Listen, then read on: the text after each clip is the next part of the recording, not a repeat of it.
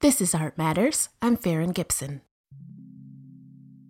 This podcast is produced by Art UK, the online home of the UK's public art collections. Things have just gotten even more exciting at Art UK because we've launched our new curation tool, which enables anyone to create their own online collection using works from museums and institutions around the UK. We're excited for you to give it a try, so do head over to artuk.org to give it a whirl. In Western art history, there are themes one will encounter repeatedly, and classical mythology is near the top of that list.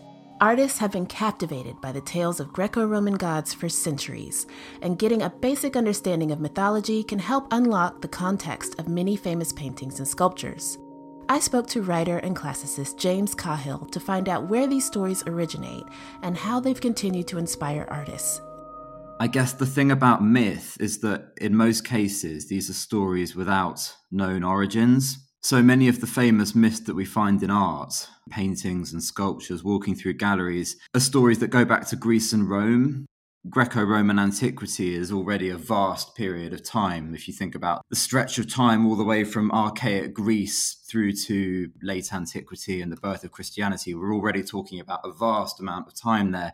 And, lots of the stories that you see in art, lots of those mythic stories come from the classical world, as we call it. And they occur, I guess, in particular in ancient Greek poetry. So if you think about, for example, the epic poems of Homer, which were, of course, originally an oral tradition rather than written text, or again, the poetry of Hesiod, who was an 8th century BC poet who, among other things, wrote a poem called the Theogony, which is all about the origins of the world and the birth of the gods, and many other Greek writers besides. And the stories in the works of these Greek writers found their way through endless retellings into the works of later writers, so specifically Roman authors, and in particular, someone who I think we're going to mention a lot, the Roman poet Ovid. We have Ovid to thank for many of the stories represented in paintings with mythological themes. He was writing in the 1st centuries BC and AD during the reign of the first emperor of the Roman Empire, Augustus. One of his most significant and well-known works is the epic poem Metamorphoses, which encompasses over 250 myths across a compendium of 15 books. It was very self-consciously humorous. It was full of allusion and irony. Above all, though, it was full of mythic stories, mythological tales, many of which would have been very familiar to Ovid's readers. He was recycling rather than making up, as it were. But it's in the Metamorphoses of Ovid that we tend to find the most famous tellings of the stories that we now have that have become best known to us in Western art. Many myths began as oral stories, and it's difficult to definitively state their origins. Some have their basis in rituals and religion, explaining the role of the gods in the universe, while other narratives grew out of these myths, blending new stories with the myths of the gods. Ultimately, the origins of these stories are very hard to determine, and there are lots of theories surrounding where they came from and what they developed out of. I mean, there's one idea, for example, which is interesting, which is called euhemerism. And according to this theory, myths typically began with real-life events. So if you take, for example, the famous story of the Minotaur, who was the half-man, half-bull, the creature that was imprisoned by King Minos in Crete in the labyrinth, the giant maze he created to imprison this creature that his wife had given birth to after she succumbed to lust for a beautiful white bull. The idea, according to a euhemerist position, is that that story has its origin in a real instance of a monstrous bull that terrorized people. And then the story sort of developed layers and became fictionalized and turned into the myth as we have it. Let's look at another example of euhemerism taken from Homer's epic poem, Odyssey. There's a famous story involving a sea monster called Scylla, this horrific monster out in the sea that eats people up. The theory there was that Scylla began originally as a beautiful prostitute who lived on an island and sort of lured men away, and then the story develops into this idea of a monster. I mean, that had currency at a certain time, that euhemerist idea, but I think ultimately, myths themselves resist that kind of literalism or historical pinning down, if you know what I mean. In a modern take on the story of Scylla, Eiffel Calhoun painted what appears to be two large cliffs jutting out of a body of water with a ship approaching the narrow gap between them. Beneath the surface of the water is a patch of coral. I always viewed this painting as being phallic, but upon reading about it and learning the story of Scylla, it's actually the opposite. Colquhoun was inspired by her view of the lower half of her body as she sat in the bath. The two cliffs are her legs in this case, with the coral functioning as pubic hair. Here, the female monster who seduces sailors and leads them to their death takes on a natural, yet still metaphorical form. So how did these stories first become popular so long ago? Interestingly, actually, in medieval times, the poem became hugely popular through all these vernacular or translated illustrated editions. It became like a sort of picture book. So people were very familiar with the stories in it, but often those editions would wildly distort the contents of the stories. And in many cases, they added a kind of Christian moral or what's called a Christianized gloss to a given story. So they played pretty fast and loose with the material. There wasn't a sense of faithfully sort of transcribing or translating what Ovid had written. It is at this time that we see moralistic or cautionary elements introduced to mythology, using the stories to convey Christian values. The stories carried on through the centuries and took on new life through Renaissance artists who found the tales to be fertile ground for creativity. Broadly speaking, the artists began to look at something like Ovid with fresh eyes. And not just Ovid, I mean, the whole of classical antiquity in the 15th century was being reappraised and reassessed. It was a broad cultural moment that's now termed humanism, that was very much centered on the idea of learning from the philosophy and literature of the ancients and also reanimating that ancient legacy. And by the 14th century in Italy, certainly, you're in a world where most educated people are reading classical texts, reading them more closely, translating them more faithfully than had been the case in the past. And certainly by the end of the 15th century, those texts have become much more widely disseminated through printed editions. And it was at this time that illustrated editions of Ovid's Metamorphoses were being circulated and were being called the painter's Bible. It was a known source book for painters and indeed sculptors. This appreciation for classical thought is embodied beautifully in Raphael's famous fresco painting, The School of Athens, located in the Vatican. The painting shows a large hall filled with noted Greek philosophers, each with little symbolic indications of who they are. Aristotle, pictured in the center next to Plato, carries his well-known text on ethics, for example. Socrates is seen to our left explaining something to Alexander the Great, who's dressed for battle. The painting and its placement in the Vatican indicates that there was not simply a superficial interest in these myths during the Renaissance, but a deep veneration for the philosophies of classical Greece and Rome. Though there were many tales within Ovid's Metamorphoses, we see particular scenes retold again and again through painting. This may reflect the need for artists to consider the moral and religious restrictions of the time, as some of the stories would have been deemed inappropriate to depict. Sometimes there were stories in Ovid that were too grotesque or, as it were, surreal to be easily or safely depicted. To read the poem, you will come across violence and preternatural things that couldn't easily be turned into works of art. And in fact, to some extent, the morals and mores of Renaissance society prohibited that. Of course, there were certain things that just lent themselves much more obviously to visual representation anyway. And very often you'll find that moments from particular myths are illustrated again and again, so the moment where Narcissus gazes at himself in the pool is obviously more arresting and more famous and more popular than other moments in that particular narrative as it's told in Ovid or elsewhere. Narcissus is a good example, the story of the beautiful boy who fell in love with his own reflection, couldn't draw himself away from what he was looking at. There are countless versions of that story and that image from antiquity onwards, in fact. I mean, if you go to Roman wall painting from Pompeii, there are beautiful frescoes of Narcissus sitting and gazing wistfully at himself in the water, and they're strikingly similar to much later representations of that same story by, for example, the Baroque painter Caravaggio, who made one of the most famous paintings of that story. And then it evolves and comes through in much later versions, one very famous example being Salvador Dali's 1937 painting, The Metamorphoses of Narcissus, in which it's a much less representational version, but there are still definite correlations between Dali's picture and earlier depictions of the myth. In an early 20th century example by John William Waterhouse, we see the scene in which Narcissus falls in love with his reflection in the water, but Waterhouse also foreshadows the result of his vanity. Narcissus had rejected the advances of many women in the lead up to this moment, including the nymph Echo, who is shown to the left. She became so heartbroken that the goddess Nemesis cursed Narcissus to fall in love with his own reflection, and he carried on looking for so long that he wasted away and died. A narcissus flower grew in the spot where he died, and we see 2 bunches of the flower depicted in the painting. Stories like this conveyed moralistic lessons, but depicting some myths gave artists the opportunity to dabble in more sensual subject matters as well.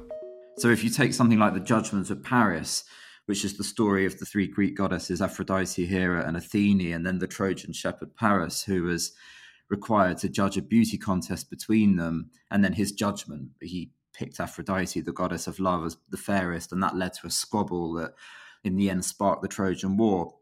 It's one of the greatest stories of Western literature, and it's told in Homer's Iliad. Anyway, that particular moment of the divine beauty contest afforded artists with an opportunity to show nude goddesses and nude women. And I think for that reason, in particular, it's recurred many, many times in Western art. The classical nude also came to be an influence for sculptures, as observable in Michelangelo's David. This is due in part to the rediscovery of ancient sculptures during this period. There's one fascinating story where the ancient Roman statue, the Laocoon, was dug up in Rome in 1506. And this is one of the most important ancient Roman statues. It shows the Trojan priest Laocoon being strangled along with his sons by a sea monster. It's a story that's told in Virgil's Aeneid. As I say, it was discovered in the ground in 1506, and there's a story that Michelangelo was present at the very moment it was excavated. He was there at the site and saw it being dug out of the ground. I mean, that's possibly an apocryphal story, but the reason the story exists is Michelangelo responded directly to the discovery of that statue and a lot of his figures in the Sistine Chapel and in his statues as well. We can observe the influence of this sculpture in paintings as well. Let's look at Titian's painting Bacchus and Ariadne in the National Gallery London collection. Dionysus, or Bacchus, discovers Ariadne, who's been deserted on the island of Naxos, and falls in love with her. And behind him, Bacchus has this kind of train of followers and acolytes, this sort of Dionysian train of people having a good time and drinking and so on. And one of the members of that kind of train, this old man, is sort of wrestling with a snake in a way that it directly picks up on the iconography of the Laocoon. It's been and this was only shortly after the discovery of, in a matter of decades after the discovery of that statue, and it was already being translated into a painting, and not just sort of baldly illustrated, but reanimated and developed in that way. And this is something that art historians have dwelt on at great length and with great fascination, the way in which classical iconography, certain poses, and with them certain emotions or casts of mind or feelings, have been carried between media and between epochs.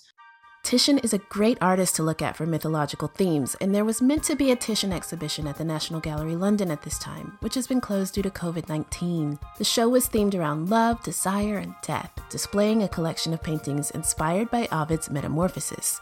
James explains a particularly interesting painting from the show.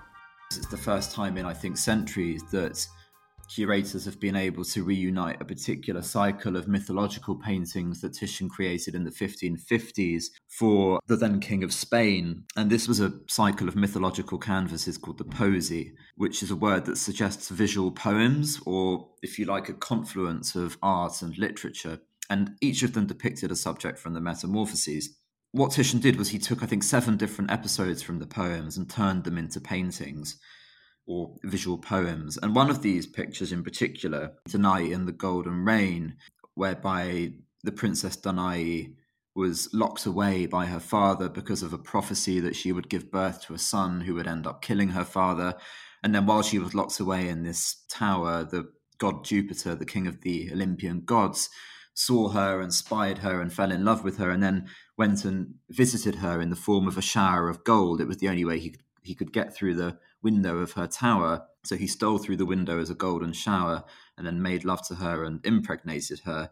And subsequently she gave birth to the boy Perseus, and the story goes on and on. But the important moment is the moment of sort of conception, or divine rape, if you like, when Jupiter comes through the window as this shower of gold. And in Titian's painting, the ancient story is very much channeled into the present, and you've got this image of a recumbent Danae lying back in her boudoir with the shower of gold overhead, and she's got an attendant next to her, sort of as amazed as she is by what's happening. Bringing this story into the present day, James has noticed an interesting connection between this tale of the Golden Rain and a series of photographs by Tracey Emin. The two aren't explicitly related, but there is still an interesting conversation that can be had by considering the two together.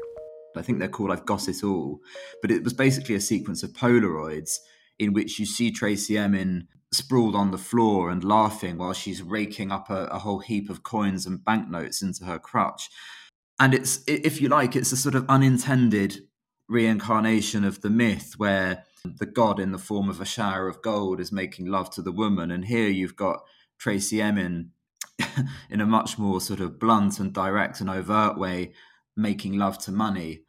And I mean, I'm not the first person to point out the coincidence here, or the the way in which Emin seems to be, unconsciously perhaps reenacting an ancient myth. I mean, what's interesting to me is whether or not it's a conscious point of reference offers a way of thinking about what she's doing in those photos, which is, lying down, making love to money in this fairly self-abasing pose, and also setting herself in alignment with so many other images of women in art, whether they're Danae or another mythological heroine or, from another story. But, it's something that John Berger, of course, famously writes about in his book, Ways of Seeing, whereby women are turned into objects and something for, the male gaze to survey. And I feel that, Emin is knowingly responding to that tradition and that way of seeing. I want to offer a brief note on Zeus.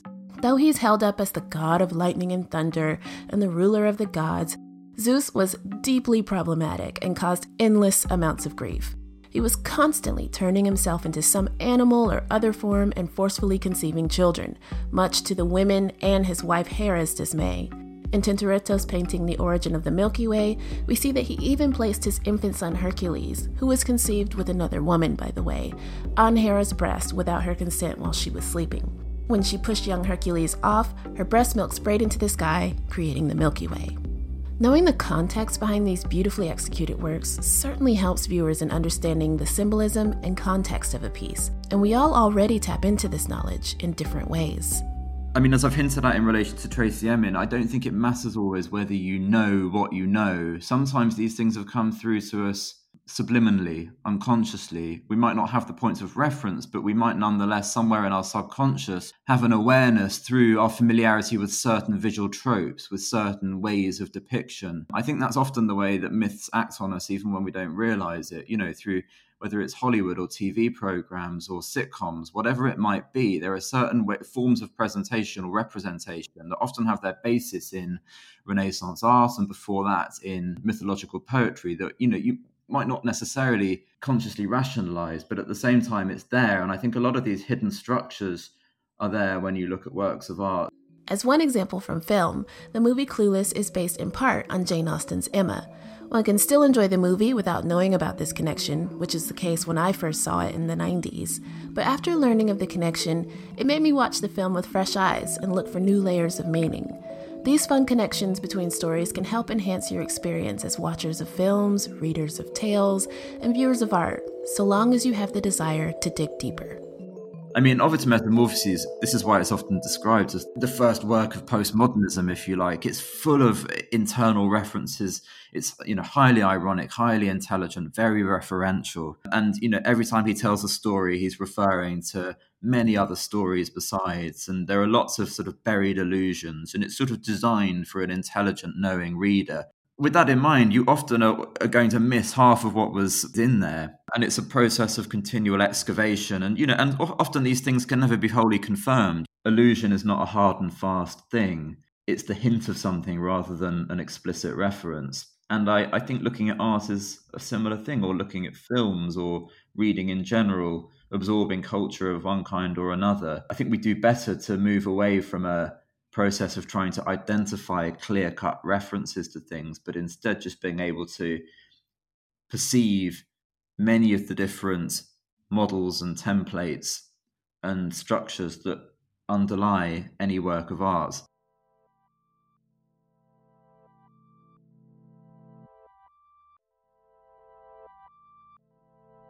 Many thanks to James Cahill for giving us a thoughtful introduction to mythology and art. If you want to see artworks from this discussion, head over to artuk.org, where you'll find the article version of this episode complete with images. Also, please be sure to leave a star rating and review for Art Matters wherever you get your podcasts. It helps more people discover the show, and that means more episodes for you. As always, thank you for listening, and please join us again next time.